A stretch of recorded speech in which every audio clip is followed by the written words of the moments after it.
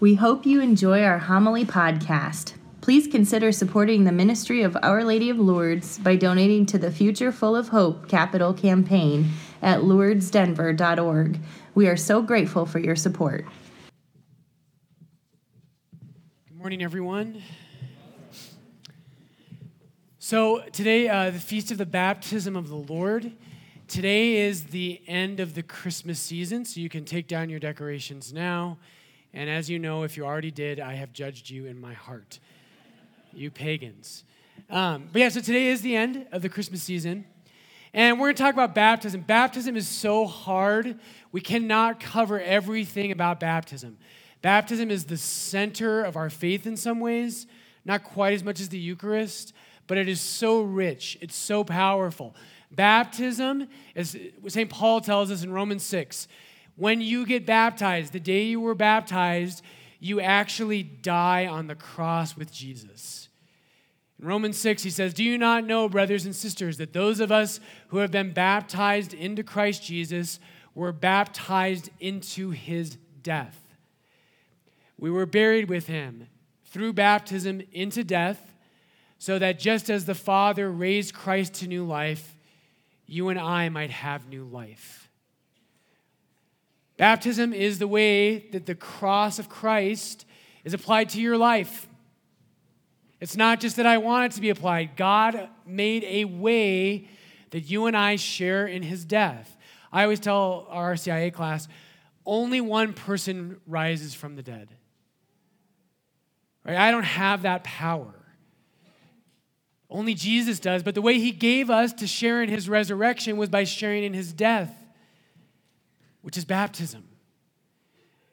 In Luke chapter 12, Jesus says, "I have a baptism with which to be baptized, and how I wish it were here." And it's totally clear he's talking about the cross.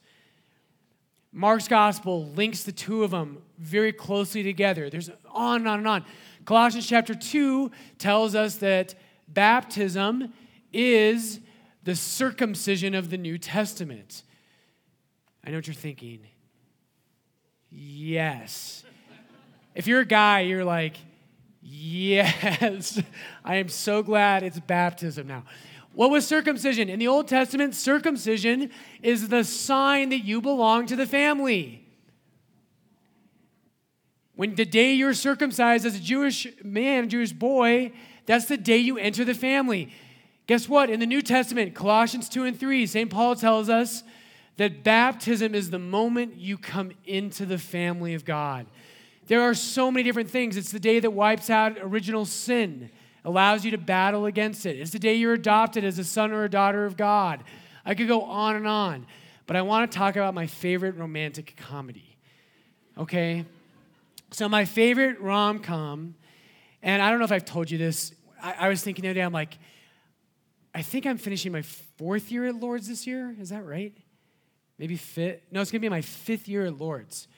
In June, I'll have been here 5 years. I'm like, gosh, I'm running out of stories. So I don't know if I've told you this. My favorite romantic comedy, and objectively the best one in history, is called Return to Me. If you have not seen Return to Me, you have not yet lived. You have to see this movie. Return to Me was written, the script's written by Bonnie Hunt, who apparently is a really strong Catholic. It's a hilarious movie, predictable storyline. So, spoiler alert, I'm going to ruin the movie for you, but it happens in the first 5 minutes, so get over it.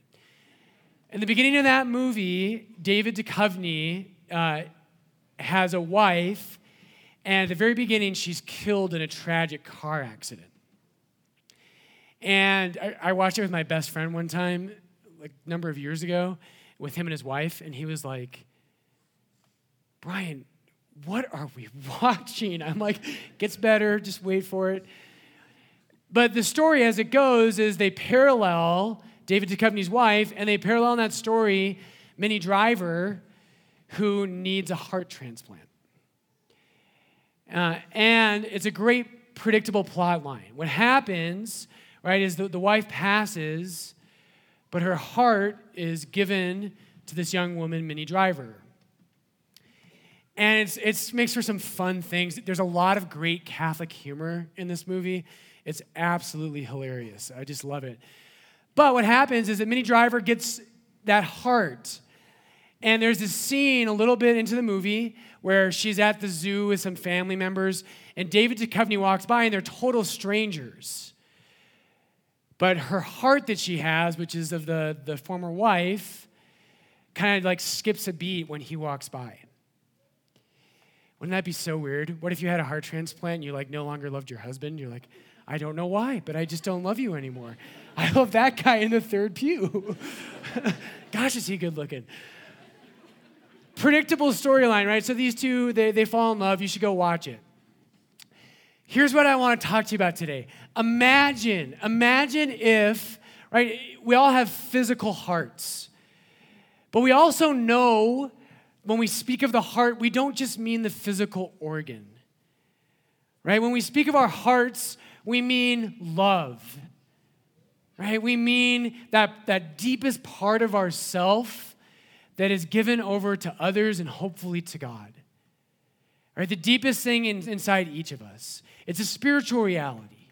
It's connected to your physical heart. That's called hylomorphism, and our philosophy professors can teach that to you sometime. Not today. Here's what I want to talk to you about today. Brothers and sisters, the conviction of the New Testament and the Old Testament is that you need a new heart. You need a new heart. And that's the difference. St. Paul tells us in one way, that's the difference between the Old Testament and the New Testament. Is that our hearts, we all know what's right to do. In our second reading today, it's one of my favorite readings. Titus chapter 2 and into chapter 3. St. Paul says, the grace of God appeared for the salvation of everyone, of all men. And it has trained us to renounce irreligion and worldly passions. And you're like, check, okay, God came. The grace of Jesus Christ appeared in our world, and it trained us to live a certain way, right? To live religious lives and to overcome worldly passions. What are worldly passions? Lust, hatred, pride, jealousy, envy, right? The love of God broke into our lives, and it said, you've got to overcome these things. And it taught us to live sober, upright, and godly lives in this world. Now, here's the thing. If I asked any one of you, do you want to live like that? You'd say yes. And you know what's right. You know, no one ever comes to me in the confessional and says, you know, Father Brian, I am so sorry. I just didn't know it was wrong to completely destroy my neighbor's reputation. I just didn't know that. Oh, and I didn't know that it was wrong to commit adultery. I just didn't know, but now I found out and now I know. We know how we're supposed to live. The problem is it's really hard, and sometimes we just don't want to do it. Lord, I know I'm supposed to love my enemies. I know I'm supposed to be disciplined. I know I'm supposed to overcome jealousies and envies. Right? I know I'm supposed to overcome my lusts and my pride. But it's really hard. And there's days I'm not sure that I want to.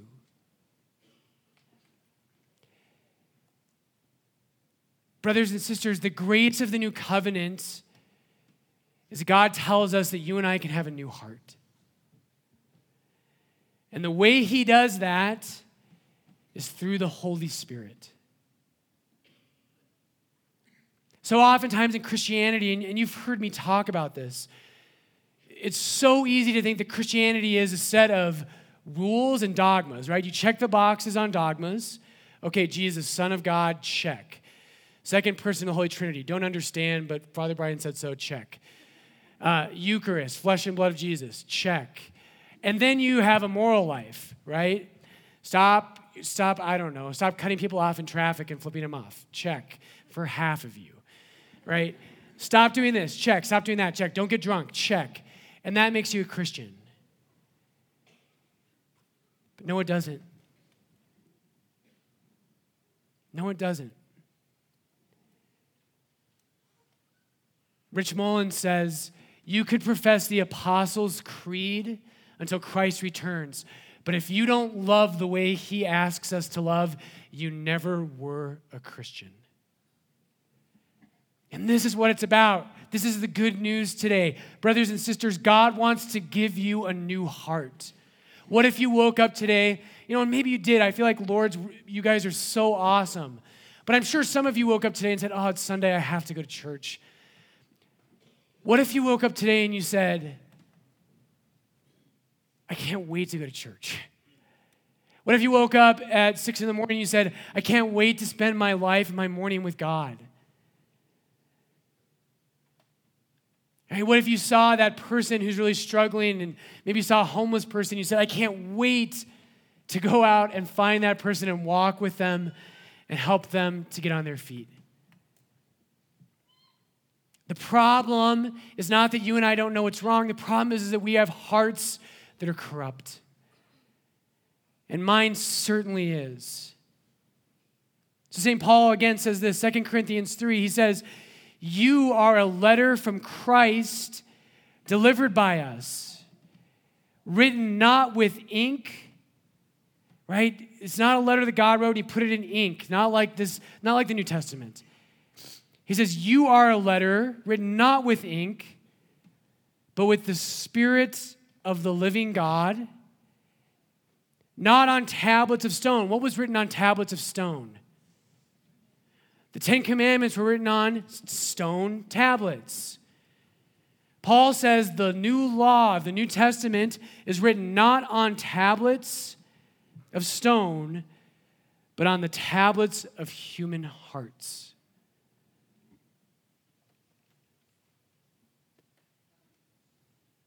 I sometimes struggle to do what St. Paul tells me to today. Right, to live a sober, upright, and godly life in this world. And part of the reason for that is because I feel like the law is out here. There's this law written out there, and I have to try to live up to it. But Paul says when the Holy Spirit breaks into your life, the law is written on your heart. And I want to live Christianity not just as something I know is true and I really can't live up to. When the Holy Spirit breaks into your life, brothers and sisters, you can live Christianity not as an external law, but from the inside out. To be a Christian is to have the Spirit of God living inside of you. And that's what the baptism of the Lord is about. Today, Jesus is at the Jordan. John baptizes him, and the Holy Spirit falls upon him. The same thing happened to you on the day of your baptism. The day you were baptized, it wasn't just water. And this is the reason I want to talk about this today, is that all through our gospel today, John the Baptist emphasizes that when he baptizes people, it's just water. It's just a symbol. But today in Luke 3, he says that when the Messiah comes, he's going to baptize you with the Holy Spirit.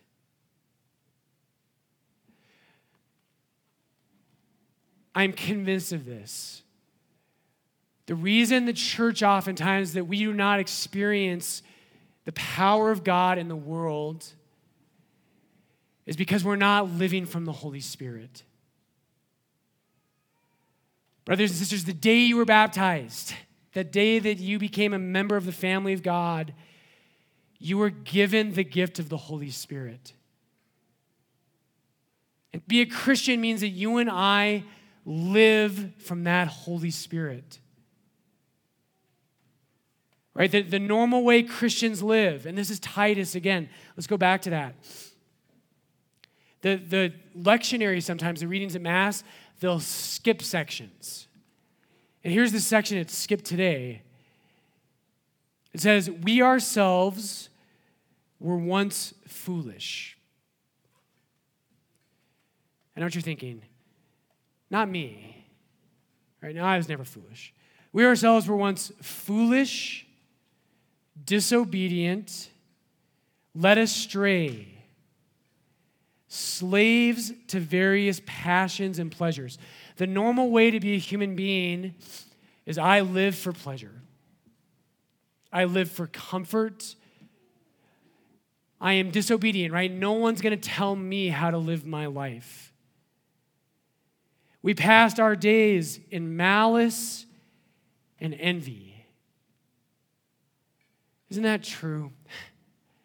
We mask it pretty well. There's this malice and envy in our hearts. You've heard me say it before. Envy is sorrow at someone else's good. It's a really evil thing. You ever had that? Envy is sorrow at another person's good. I have definitely had that. The person I am most envious of in general are priests.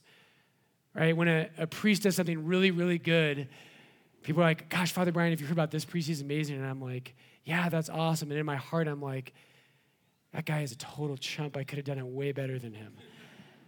That's envy. It's sorrow at another's good. That's the normal way to be human. But when the goodness and loving kindness of God, our Savior, appeared, he saved us. I don't want to live that way anymore, right? There's this battle inside of me, and the battle is to live as Christ lived. It's to live by the Spirit. The day of my baptism, God gave me the Holy Spirit, and our task is to fan into flames that gift he gave us. Right, Jesus, I want to be a better Christian. Right, and not just because I chose it, but because you live inside of me. My life, my heart is driven no longer simply by looking out for number one, for myself, but the Spirit of God drives me to love him above all things and to love others as myself. Which one are you? Your task, brothers and sisters, objectively the day you were baptized, you received the Holy Spirit. But you have to fan that gift into flame. Right? You have to choose to live that way. So Jesus, today we thank you for your baptism. Right? That you baptize us not just with water, Lord, but you baptize with the Holy Spirit. Lord, I want to be a Christian. All of us do. Lord, we want to be Christians from the inside out. Right? Not just going through the motions, not just observing the letter of the law. But Lord, I want my heart to be on fire. And I know the only way I can have that is through your Spirit. Renew him inside of me today. Renew him inside of our whole congregation, our whole church. Jesus, today may the Holy Spirit truly make us sons and daughters.